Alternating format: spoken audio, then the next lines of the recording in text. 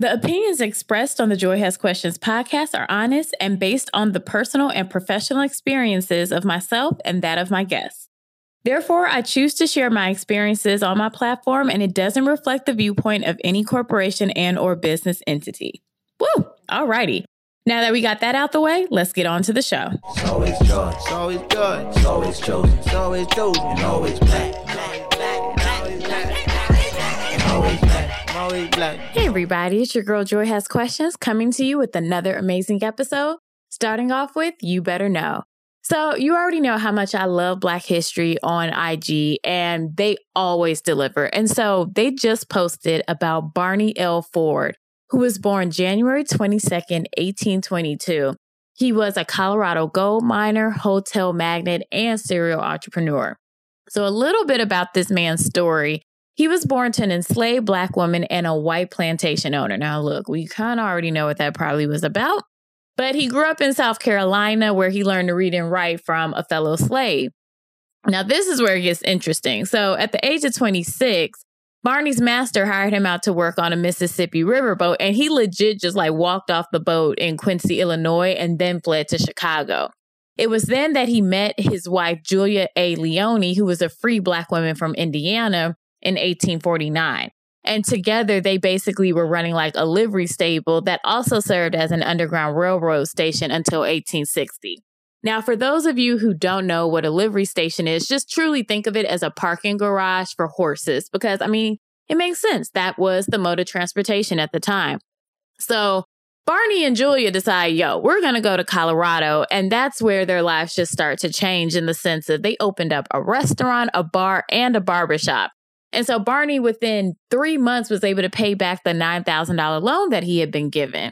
Now, I'm not going to lie. That's the part of the story I want to dig into. Who gave this man the loan? Because yes, he's a biracial Black man, but we also know the one drop rule. And looking at him, you can tell that he's African American as well.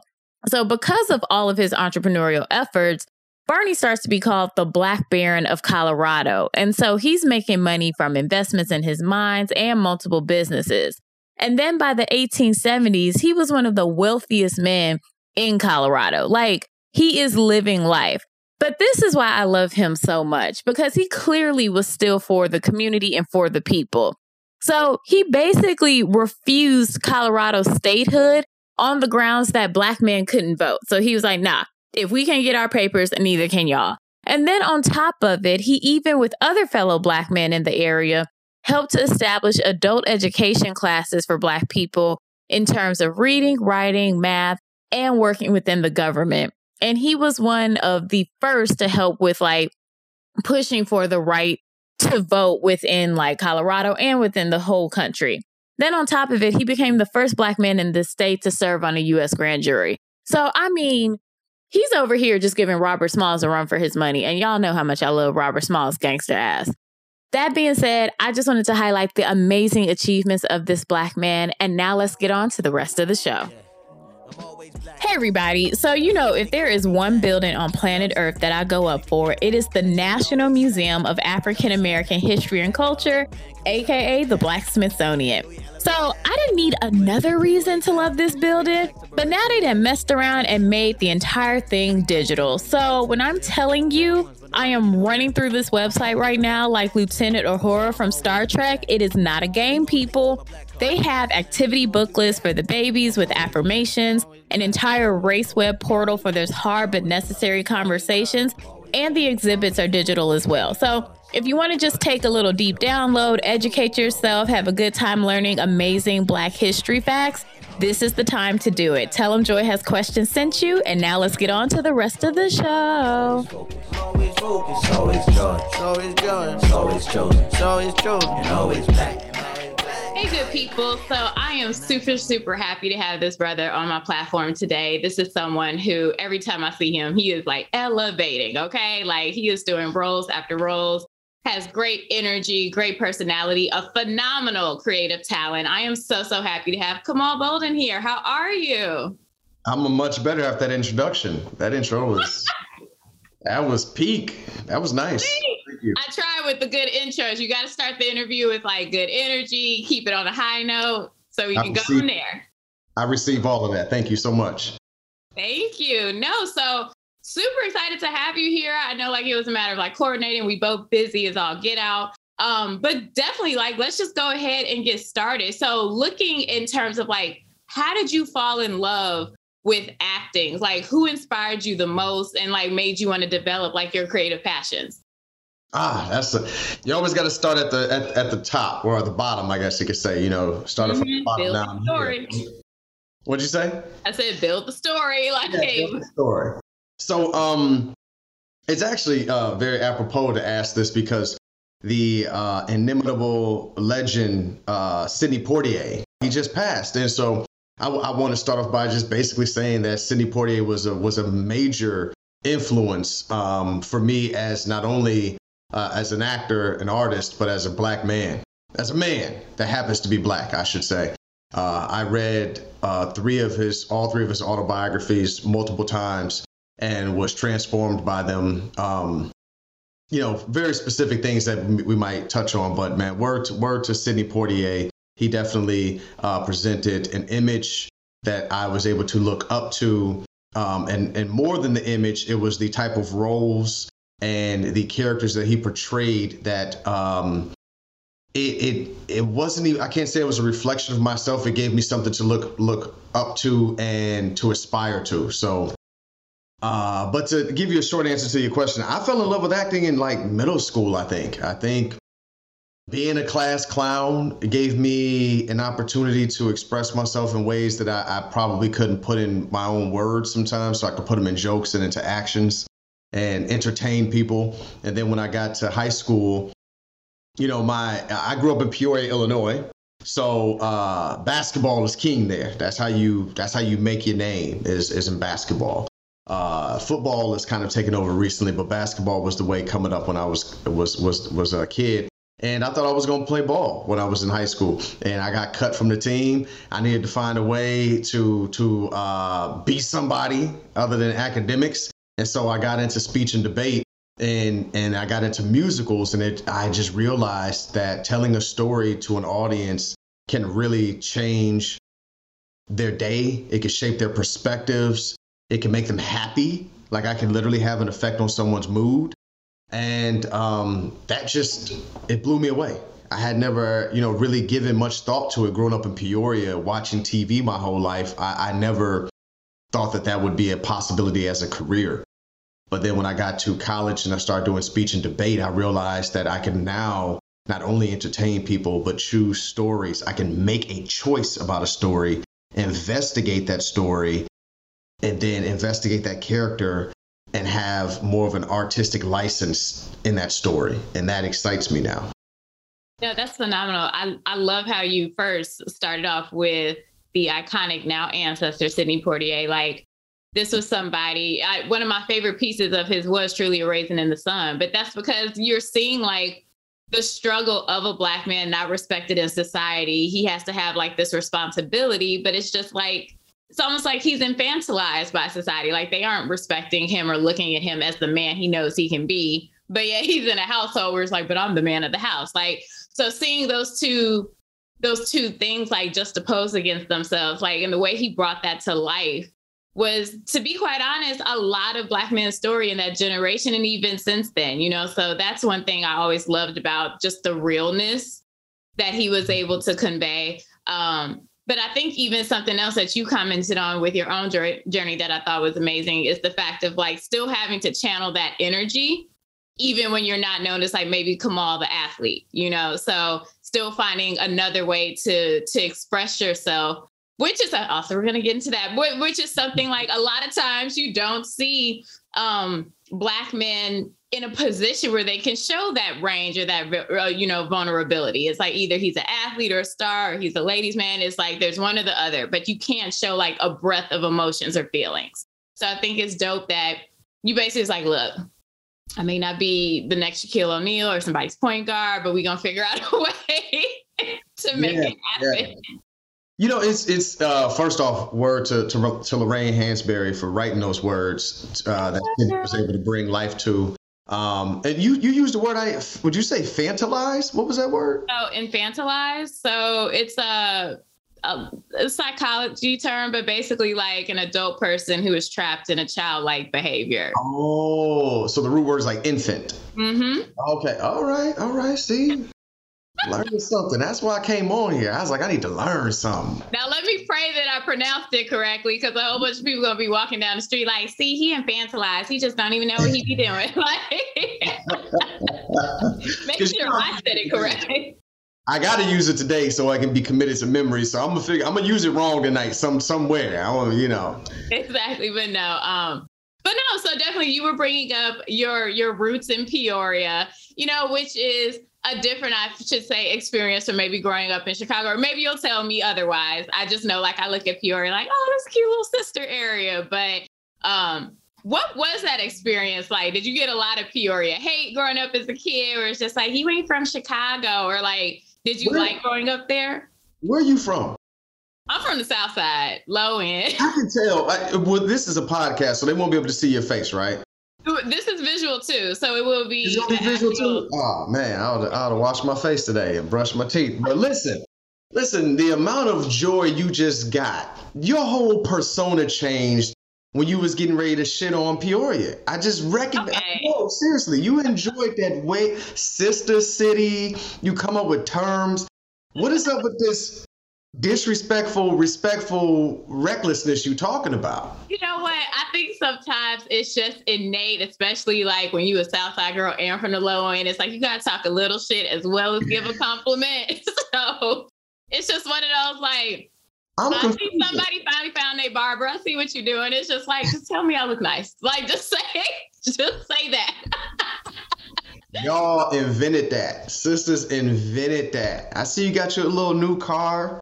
Right. Little car. Somebody got a little car wash shining. Like, just say you like the 6 Series. That's all you have to say, Queen. No. I'm not even gonna honor that and try to validate my city because it's not validated in its proximity to your city. You know what I mean? And while I'm on it, you can throw that whole city in the trash for all I care. Throw that thing in the lake. Okay? Wait, what city? What did you say? You know what city I'm talking about? No, I didn't hear you. For real. You can throw your whole city in the lake. Chicago? Chicago. Yes. Well, thank you, ladies and gentlemen, for joining. I know this has been a shorter episode than we expected, but as a community, we've got to be unified. And sometimes that just doesn't. No, I'm kidding. Like, I will code switch in a second for this shit. Like, how dare you? The way you switched that into that professional disaster relief voice on Public Access Network was amazing. And C-SPAN, crisis media. Listen, your city, artistically, I spent 6 years there. The matriculation from Nashville to Chicago is like the foundation for like my career now. I mean, I could go all the way back in high school and college and speech and debate and all of that, but truly those years of doing theater, as well as television and commercials and industrials and taking classes in Shakespeare and all of that stuff in Chicago is invaluable to my career. Cool. But I can separate what I got from the career and your garbage city, okay? You're not, like, I cannot. Wait, your feet touch Illinois ground, and this is how you are speaking about us. I cannot. Your city is 3 things, and it should not be all 3. It should not be that racist, that expensive, and that cold. You can't be all 3 of them things and be a city. And somehow Chicago accomplished it. Well, first of all, Chicago, I always say this, Chicago is the only thing that keeps me in the country, because I'm like, if there's any racist place that I'm going to endure within these 50 racist places, I'll at least choose Chicago. But I mean, I could make a podcast myself, a whole different subject, just on the levels of corruption and disparity and issues that run the underbelly. Like City Hall, Cersei might as well just do what she did to the SEP, to City Hall. Like it's that deep. Like we just got to start from scratch. But all jokes aside, I think the thing is, I'm a 3rd generation Bronzeville resident. I recently moved to Chicago, or rather to Baltimore. But the thing is, like, having that foundation of my dad and my uncle and my, like, literally pointing to, like, that's where Red Fox got his hair cut, or at the Forum, oh my God, when Nat King Cole came back, we stayed out for hours, or knowing that my dad stood in line to see Emmett Till's body. So like every time I walk past Robert's Temple, it's just that thought process of like, he was 4 blocks away and could smell, like, just things that are very visceral, the good and the bad. So like, all jokes aside, like, Chicago is the biggest hypocrite in the world, but she's my hypocrite. It's just one of those things of like, I understand why people look at the city and just be like, what the hell is going on? But when you look at truly like the beauty of the community, when you've bent those blocks, I think it's like you understand, like, even for all it's crazy, there are so many amazing people and community members that are just like pushing the culture forward, and especially that of the South Side.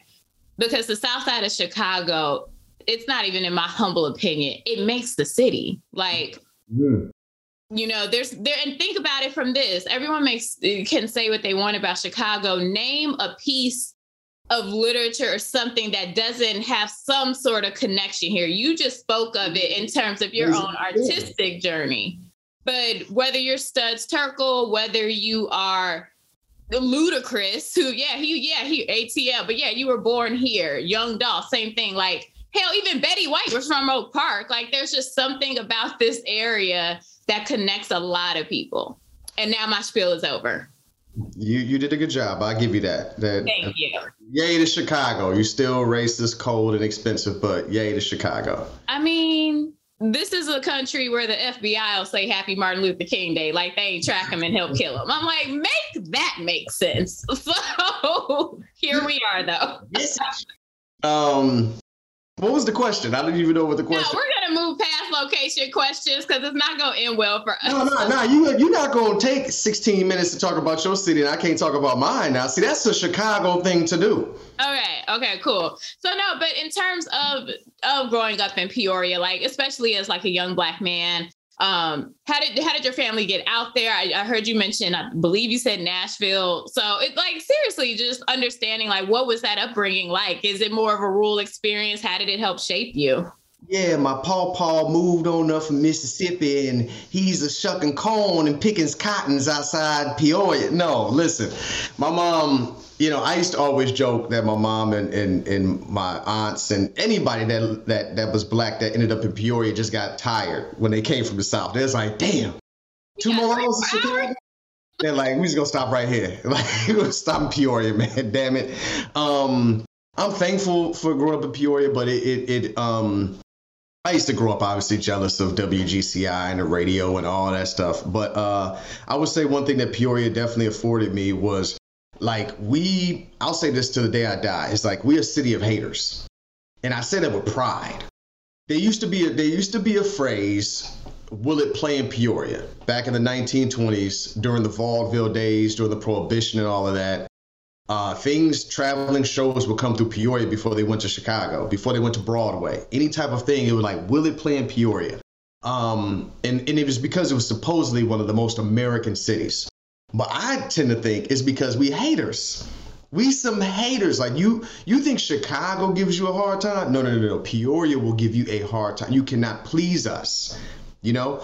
And so growing up, we were actually a test city. Like, they would send irregular products, things that they would just be like, well, anybody eat this cupcake with a bite out of it, or this crystal clear green Pepsi or something? They would send it to us, and we'd be like, that's trash. And they'd be like, okay, we'll try it. So I think what that afforded me as an artist was, there's good and bad in that. And in one way, I think it kind of crippled me in terms of taking chances and like pursuing failure is what I call it. But on the other end, it definitely gave me a barometer for what's garbage. Like, if something's garbage, I'm not a part of it. Like, I'm not doing it if it's not going to be up to a high level because of where I grew up at. Like, you will get roasted, you get flamed. And so growing up, there was no artistic community like there is in Chicago, but I was lucky to have my drama teachers in high school that kind of embraced me. And theater was not something that was very acceptable in my circles, you know what I mean? it was always assumed to be feminine, effeminate, homosexual, whatever you want to call it at the time, back in the early 2000s. So it was a struggle. But then again, I realized, just like black men, I became a commodity as a straight black male in the theater community. And so there was like this other, like, kind of a privilege that I enjoyed in Chicago, in terms of less competition than my sisters had, you know what I mean? And so I can go on and on about that, but there's a gift and a curse being a black man in theater.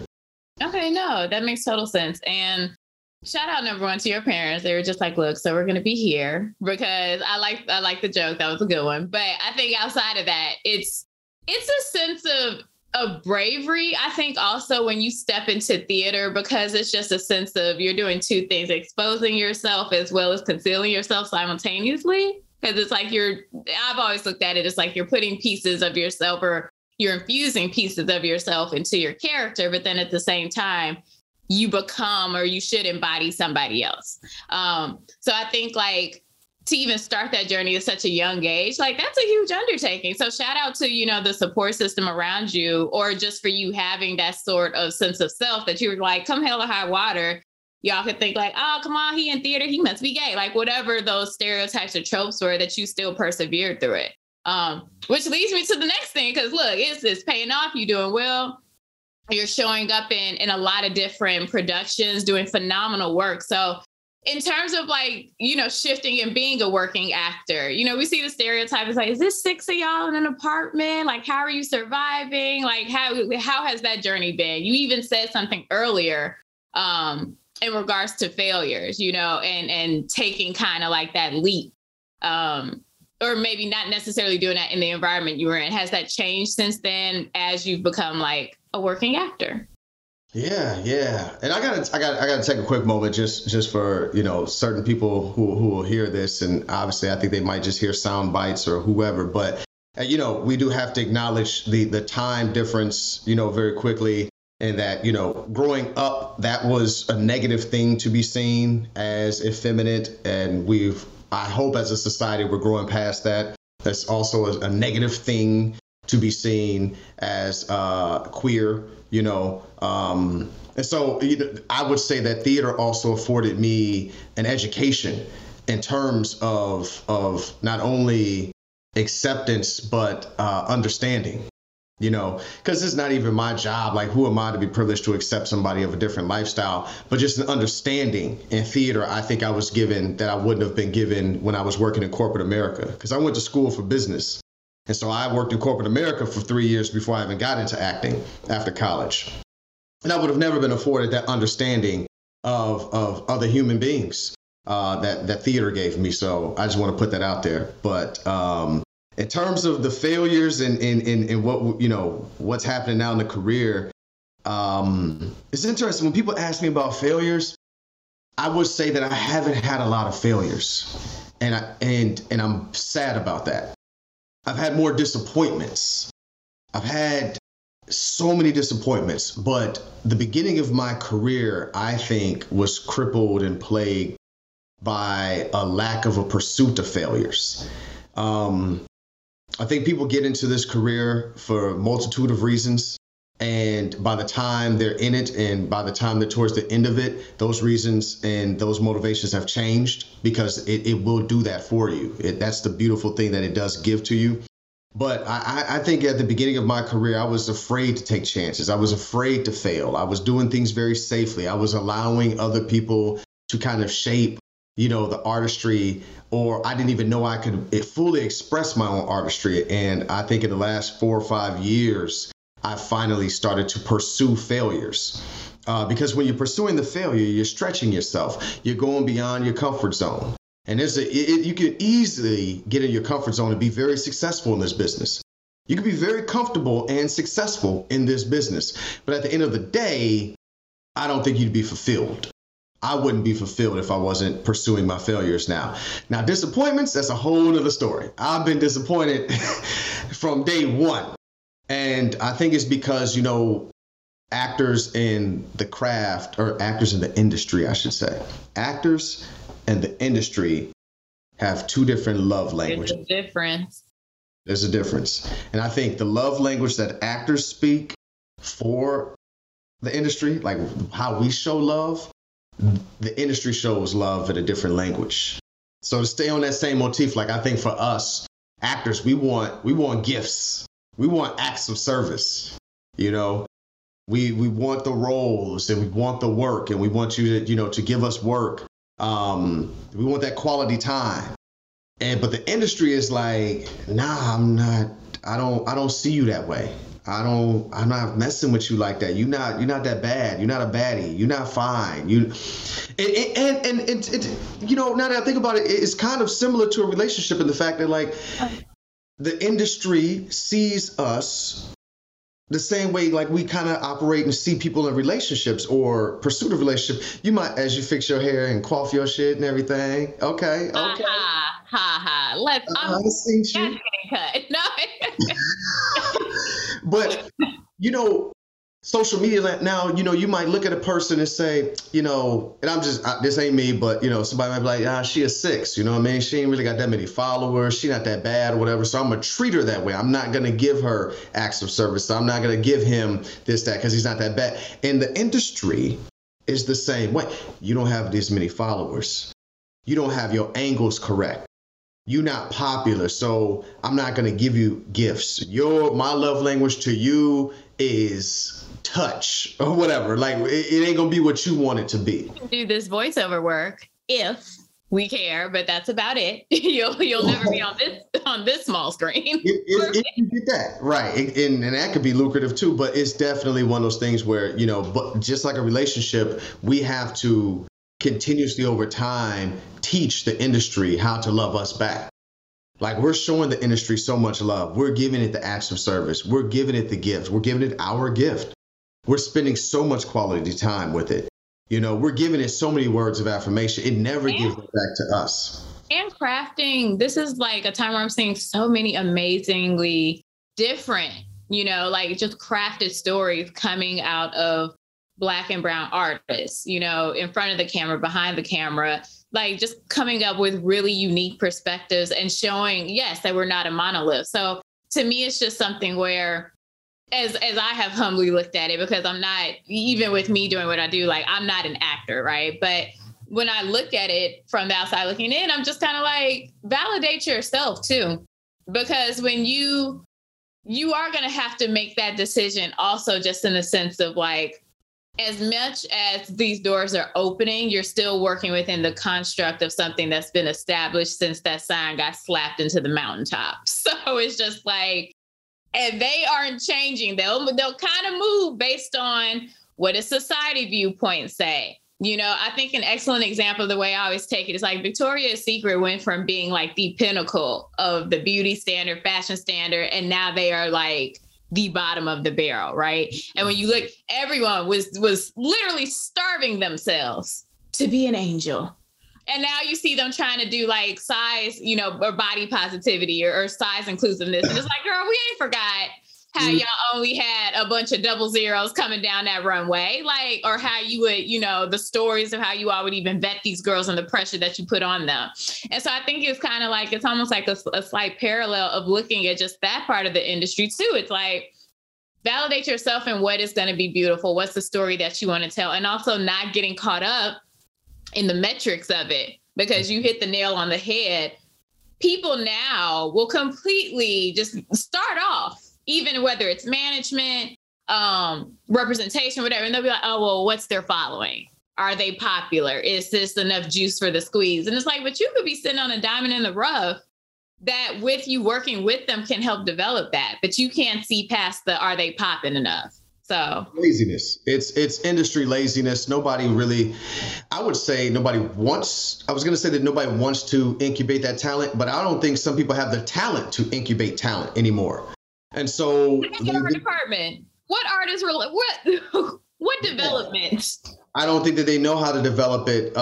You know, I'm saying there's less people who know how to develop it, and the market is saturated with these button clickers and people who could just go off these metrics. And now, obviously anything in our society that recognizes its power for the most part when it comes to like commercial and commerce or whatever you want to call it, it's going to get skewed. None of it's going to be pure after a while, but people are always looking for an easy way out. Is that a fly? That it took you out your holes, right? It is like 1 degree outside, and I'm a little impressed with my man. It's like, did he thaw out? Just right now, he just thaw? He on that next evolutionary wave. Just let him. Just let him. He's big too. Prehistoric fly. Anyway, yeah. That makes total sense. So building upon that, and now just going a little bit in terms of like you and your process. You said something earlier, research. I'm like, yes, finally. And after that, it's discussing the research aspect of the role, because it's more than just like rushing to get, off book. When it comes to the research that goes into like the roles, like how do you prepare? And I'll even use this as an example, like that scene in The Resident. I was like, holy shit. Like it was, I thought you were married and just had a newborn. Like, and that's like, it literally, I was like, my God, did this happen to you? Like, what the hell? But that to me is when you embody it, that is the heart of acting or really getting people to believe you. How do you prepare for something that is, very visceral? It's not like a happy ending type situation. And then how do you like balance those emotions and then go back into like Kamal, the person? That's a great question. And I've always, I've thought about this. I was like, if I ever get asked this, how do I answer? Because I'm always thinking that people aren't really interested in the actor's process. We just want to see the result. And I don't know, but you've asked it now. So it's a great question. Preparing for like specifically the role with The Resident, I think I didn't step into it any differently than I had done with some of my roles previously in that around that time period that happened. I think that was like 2019. I think I did that. And so my process was pretty refined at that point in terms of the amount of research I have to do in terms of the character development. Like I have literally documents, worksheets that I go through and I'm answering questions like the age and the disposition, the strengths, the weaknesses, all those different things, siblings, because all of these different factors obviously affect a person's personality and how they're going to react to situations, So that's that's the fun thing, the investigation of the character. And there are no right or wrong answers. So that's even makes it more fun. I'm creating this on my own. The director does not give me any direction in this. It's all the research and things I do on my own, right? That particular role, I enjoyed an advantage by showing up to set. And the first person I saw was Malcolm Jamal Warner. It was an icon, a television icon, and a very respected brother. And I could tell from how he approached me, his tone of voice, and what he said about that particular episode showed me this episode meant more to him than any other episode up to that point. In terms of The Resident, it meant a lot to him. And I said, whoa, okay. The weight fell upon me in a good way. Like, cause I already knew I was prepared, but I'm like, you care about this too. So it just gives me the confidence to say, this means something, right? Mm-hmm. Secondly, because it was about Black women's maternal mortality, I was able to tap into my own experiences. I have 2 nieces and a nephew. I was in the hospital for all 3 of those births. 2 of my sisters had those 3 kids. And each time being in Peoria, Illinois, which is at the time probably 17% Black, not a very affluent city now that Caterpillar abandoned us for Chicago. Yeah, not mad about that. But anyway, being in those specific situations and seeing cultural bias against my sisters, like, I remember my older sister, they wanted to give her a second epidural. And my mother was like, what? No. And they were pushing she's in so much pain. And this will just do it. There's other ways to, one epidural is enough. A second one, as I get on my phone and I literally, because everything is on Google, right. 2 epidurals, side effects, article upon article, And so it's like you didn't even, I could tell the nurse didn't even, the doctor's not even, they don't care. They just want to just throw some stuff out there. It's a black woman, whatever. She's probably, does she have a ring on her finger? Is she even married? Like, I can see the judgment in everything in those births, to not checking in regularly. It was a lot of frustration as an older brother. You know what I mean? And when you ask questions, and they see me on my phone, they have a disdain for me because I'm researching what they're saying. It's just like, wow, I was able to tap into those frustrations to portray what Charles Johnson IV was going through with his wife, the late Kira, and I actually got to talk to him beforehand. So his story, his voice, everything just really gave me all I needed to when I got on set with Vanessa Antoine, who played my wife, who's a phenomenal actress. I was like, I'm full. Like, I'm just very full. And then the icing on the cake that took me there after all the research was receiving a black woman coming in onto set and having her infant with her. And I just remember feeling so, because of the subject matter of it, I remember having so much of a sense of like, I needed to protect these 2 people, these 2 humans with everything. Everybody on set was very respectful, but even if somebody, like, there was a crew guy that got close, like he wasn't looking, I was like, yo, whoa, there's a baby here. There's a baby here, bruh. Like, watch where you going. You know what I mean? Like, we have a valuable life here. Yeah, it really put me into the sense of what it felt like to be Charles at the moment. And so I was just blessed to have that opportunity. And it's one of my favorite jobs I've ever done. I was going to ask you that. You just answered it in terms of where it lists for you in your heart. But I think the thing, me being a single woman, I haven't experienced motherhood yet, but even just the stories that I've heard from my girlfriends, like literally this week, a good girlfriend of mine just gave birth, and we've always been more so holistic. So she was like, I went to a birthing center. And so like just listening to her and like the process of what she was talking about, the research that she had done, and just, it is sad that across the board, no matter, like I've had to advocate for myself so many times and like figure out the trick language you need to use to put a medical professional on notice to get them to do what you need them to do. But even watching that story, like just something that is supposed to be the most joyous moment in your life, like you and the person that you love more than anyone else are bringing like your legacy, an example of your love, and to have that ripped from you, that experience, and now to be sent crashing to the pits of hell because of other people not treating that person with that sanctity and that respect.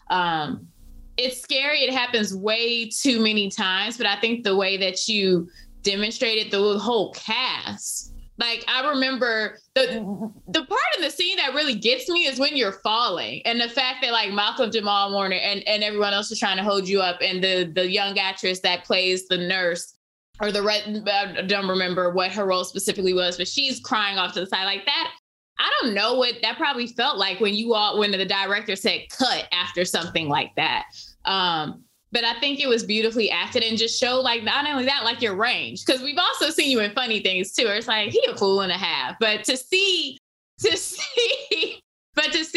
I think that is something that was so needed to show what that looks like when you just don't respect or pay attention to someone because you can't see me past my melanin.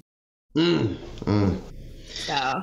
Yeah, it was a beautiful thing, and like you said, when the director said cut, it definitely wasn't an immediate like snap out of it. None of us could snap out of it. We have a job to do, so we have to prepare for the next take.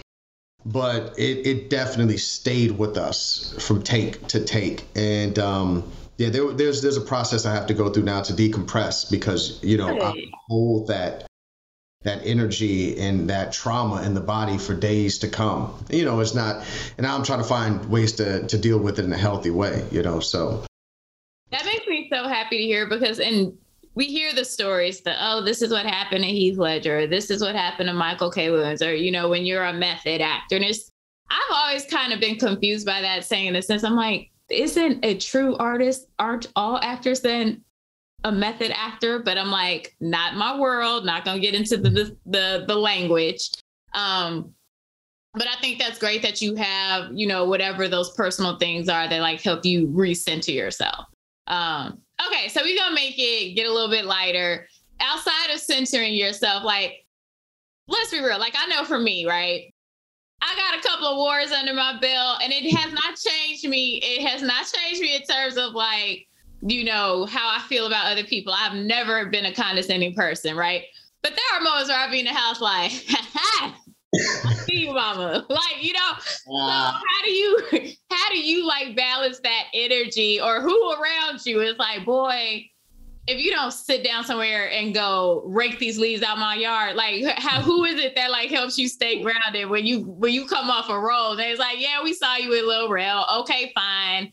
You was over here with Jay Ellis kicking it. That's cute. We don't care. Like what helps ground you? Oh man, you know, I don't know about when you said that you walk around and you're like, ha ha, it just reminds me of like Issa in the mirror with other Issa all the time. So I wonder what the other Joy says to the Joy that's gloating, you know, when she's in that mirror. I'd be interested to see that. But I don't know if I have. No, actually, I do have people like that.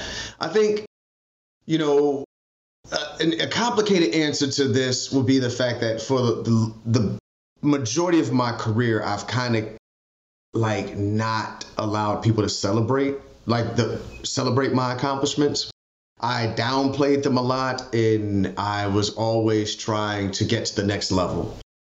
And it hit me that some of that, you know, was the fact. I never forget my aunt, who is a major supporter. Everybody in my family supported me from day one.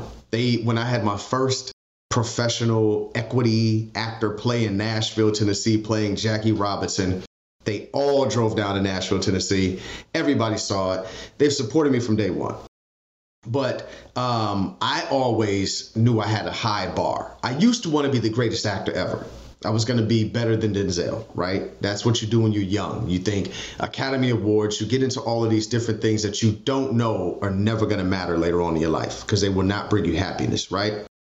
So what's crazy is I remember like I was in Brooklyn doing a play, and my aunt and everybody flew out to Brooklyn to see me in this play. We're sitting there, and my aunt, after seeing this, what I thought was like a play I truly dared to fail. I pursued failure. It was a play about, you know, race and sexual molestation and art and reparations. It was a hell of a play. It was a lot of stuff in this play. And I was like, yo, I've grown. My family is going to come to this play and be like, you know what? You ain't no little boy no more. You was up there grown man in that play. And they ain't talking nothing about the play. And my aunt was like, one day you gonna make it. You gonna be on Tyler Perry. You gonna get in the movies. And I remember being disappointed. I was hurt. Like, man, what she mean? One day I'm gonna make it. Like, I just did a play off Broadway. I, growing up, didn't teach them that, hey, it's not about the next stepping stone. I couldn't teach them that because it was like that for me. I wanted to make them proud by being on some big movie screen. But really what I found was like, no, it's about these challenging roles, and the more challenging they get, and me meeting the challenge. And when they didn't see that, or at least they didn't express that to me, they might have seen it, but they didn't know to express that to me. That it mattered to you. It mattered to me that, and I was hurt. So now I'm like, oh, you know, I'm grounded because I'm just looking for the next challenge. And each time I'm on any set, I don't care what type of, you know, particular production it is, whether it's play or a commercial or something, I am trying to reach new levels of authenticity and truth and rise to the challenge, like stretch myself. So that's what keeps me grounded. Like, people around me don't really make a big deal about certain stuff, and that's cool. But also, I just know I have so much further to go as an artist. So I don't do the joy, ha ha. I'm in, you know, I don't. I know you probably hit it with a Will Smith, a little kick step. Every like, don't hit me with the, I'm just 100%.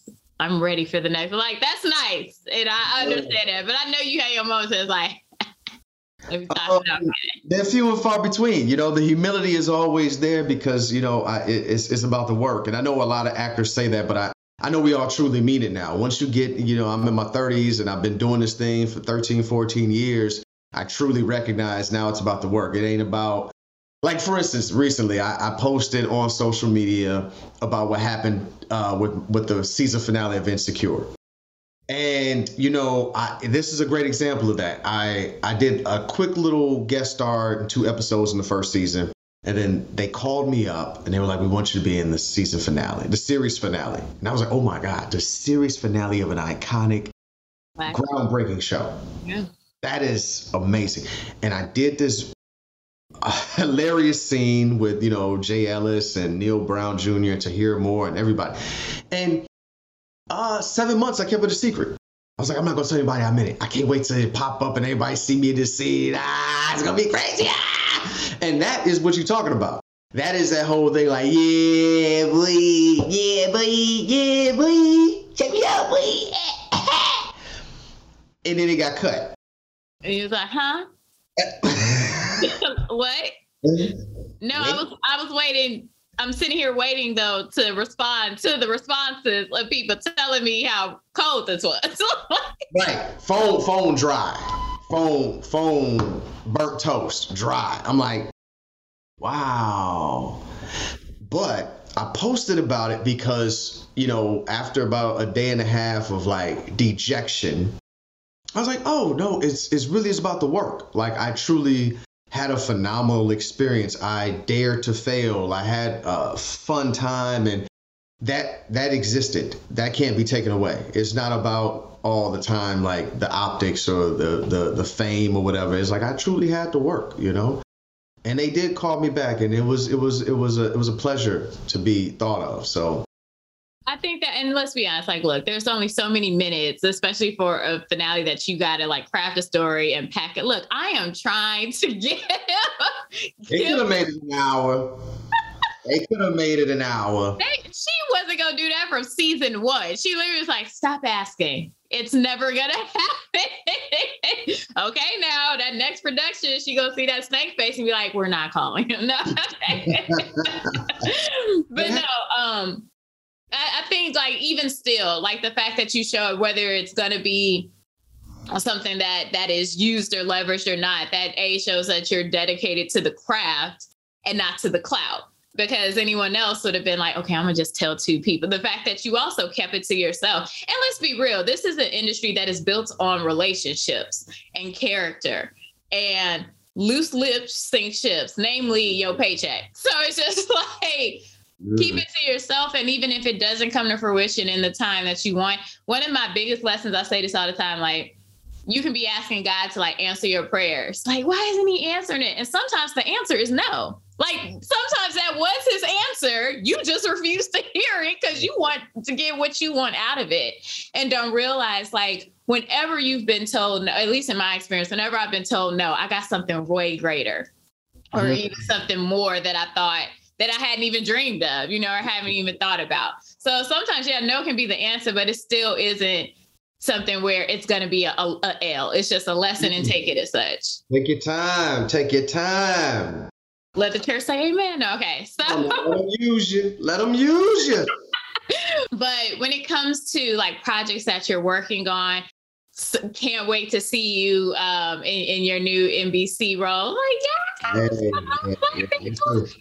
The funny thing was, I kid you not, I was a part of the premiere team for Chicago Fire for season 1. So like that was at the Chicago Historical Society. I remember like the fire chief was at the city came out, and I remember like meeting Dick Wolf and just being like, this man's so rich, like this is a different type of velvet. Like it's the middle of July, or no, it was October. It was a little brisk outside, but he just walked in with like, it was almost like a cashmere velvet blend. I'm like, what animal is this? Like, but he was just so nice. Superfly, like he was a pimp or something. I ain't never seen Dick Wolf in real life. Does he look like a pimp?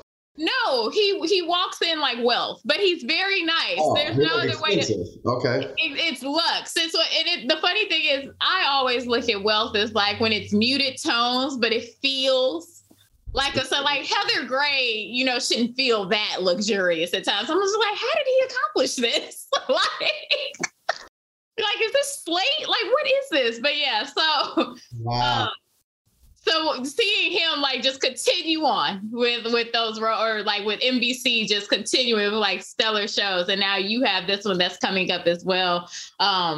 What are the aspirations and the goals? Because I'm like, you talk about, well, no one really knows me now. I'm like, enjoy that, have fun. Okay. Yeah, I don't have any specific aspirations for the show other than I want it to be wildly successful because it's very liked. And the goal is to continue to grow every time I get on the set, because this is all a part of the journey. This isn't going to be my last television show. It's not going to be my last opportunity to do what God has gifted me to be able to do. So I just no longer get on there and start thinking about what I'm going to do after this. I'm like, I am writing right now because I'm going to make my directorial debut this summer with a short film. But thank you. But in terms of the acting part about it, like I'm just enjoying soaking up being a series regular for the first time. It's a different amount of confidence you get knowing that your job is somewhat secure. I say somewhat. Anything can happen. But, I don't go to that table read with any trepidation like I used to. When you're a guest star, you can get fired. Any day you can get it. you can get the can. You can get the pitch. Right. You read the script like a car crash. Really? I've been here for 2 weeks. So like, it's crazy. So I'm just really soaking in that. I'm soaking in the amount of trust that comes from my producers and directors being a series regular. I don't take that for granted. When I come on set, they trust that I've done the work. They trust that my choices are bold and that they're competent. And they're not questioning everything I do, but I also welcome them to challenge me. I'm like, I'm a series regular now. This is great, but I want to make it the best possible scene that it can be. And in terms of like that, what might come from it in terms of visibility and all of that, like I'm not going to switch nothing up. I know you got to level up. Like I know in terms of like Instagram and Facebook and interviews and all that, I'll do the press for it. But I love connecting with real people like yourself, and keep that going. But, yeah, listen, I am in the gym now, you can't tell up under this shirt, but I'm getting there. You know what I'm saying? I'm putting down the fruit snacks and the bacon, and I'm trying to get, I do want to do some other things in my career. Right. But, I'm not finna be doing gym selfies and videos, workout shirtless. You can do a gym workout video. You do gym workout videos. You're showing people your progress. Listen, no, I ain't gonna judge nobody. It's just not for me. If I do it, no, it took me a lot to do it, but more than likely, I'll just put it this way. Let your work speak for yourself. If you get called up into the next Baywatch that they're making, that was artistic expression. And not you just trying to be, all dripped down on the screen. So no. Yeah. Hit everyone with this answer. Well, I let the role speak for itself. So everything that I needed to say, I think I said it there. Yeah. And, and the thing with social media, it comes with, all type of people. So you'll never see, one thing you won't see me do is clap back. I will not waste my time on a clap back. I don't care who types what underneath my whatever, because I've been around enough people in the industry to have seen it firsthand from what they've gone through, people that I've worked with that are famous and stuff like that. And, they can let that stuff really get to them. And so I'm like, okay, cool. I'm going to learn from you. You've been there. Me, listen, if it ain't positive, I don't hear it. It ain't. I'm at the point now, like, baby, yes, 2 + 2 = 5. It sure does. And get the hell from around me. Like, hey, I don't know if that's the maturity of me, like where I am in my life, or just like the battles and things that I don't feel that I have to fight. But I can definitely agree with that. I will say social media now, everyone recognizes that you can monetize it, that it is a viable career choice on top of it. Like it is a part of overall branding. So I know people in corporate America, like I'm in corporate America still, like just because I work for a social media company doesn't mean like this is not a corporation, you know? Right. So understanding like eyes are always on you, and it is what it is, for better or for worse. It can lead to opportunities. It can lead to scrutiny. And so, yes, still being your authentic self, but also just having that intuitiveness, or rather I should say that foresight, to know like, this might be 3 seconds of me really getting this tweet off, and that's going to come with 20 days of me explaining why I got this tweet off, and I just don't have it. So I get you. Yeah. But no, this has been an amazing interview. Thank you so much. Everybody, please go support this brother. Like, there's very few people in the industry that I'm just like, I'm not dealing with ego. I'm not. But so to meet someone that is so grounded, so chill, to be so talented. Look, I got here first, so now it's like he doing things for the Oscars and everything. We're like, but you remember this reel in 2022. No, I'm kidding. But wishing you all the success in the world. Definitely cannot wait to see what you do next. And we will catch you on the next episode of Joy Has Questions. Always joy, always joy, always chosen, always chosen, and always black. Hey everybody. So for today's motivational message, I really just want us to focus on finding joy in the world. And I know that is so extremely hard to do right now. It seems like every day, every hour for that matter, we're just being bombarded with like really stressful, crazy news. You got people dying all the time. It's always something going on with the government. It's always something going on with, you know, the discrimination that we see against so many marginalized groups. We have to keep defending our Blackness. We have to keep defending our autonomy. It's just literally giving all my life I had to fight. And so with all of that, it can be overwhelming. It can be stressful. You can really just kind of get to a breaking point. And I just want to remind us that even through all of that, there is still a lot of beauty and peace and happiness and love to be found within this craziness. Every time I step outside and I simply go for a walk and I look at the sky, or if I see the changing seasons, or if I just completely envelop myself in nature, or if I get a call from a loved one, I am reminded of the beauty of this world. And that's something that I just want to put out there. We always, you know, are going to have kind of like these mix of emotions. We're always going to be, you know, kind of balancing those scales. And there's nothing wrong with that, right? That is just literally human emotion. But I want us to remember that when times get hard, there's also the other side of that, which is the beauty to find in the lesson and the other side of that struggle. So hopefully everyone can take that with the love in which I am saying it. I want everyone to have a beautiful, amazing week, unless you are for misogyny, homophobia, xenophobia, any phobia that, you know, is just based on your BS, then I want you to have the week you deserve. I'm just going to keep it real. But for the rest of us that are trying to make a difference and walk in the light, I want us to have a phenomenal ass week. Okay, bye. It's always joy, it's always joy, it's always chosen, it's always chosen, and always black. Always black, always black.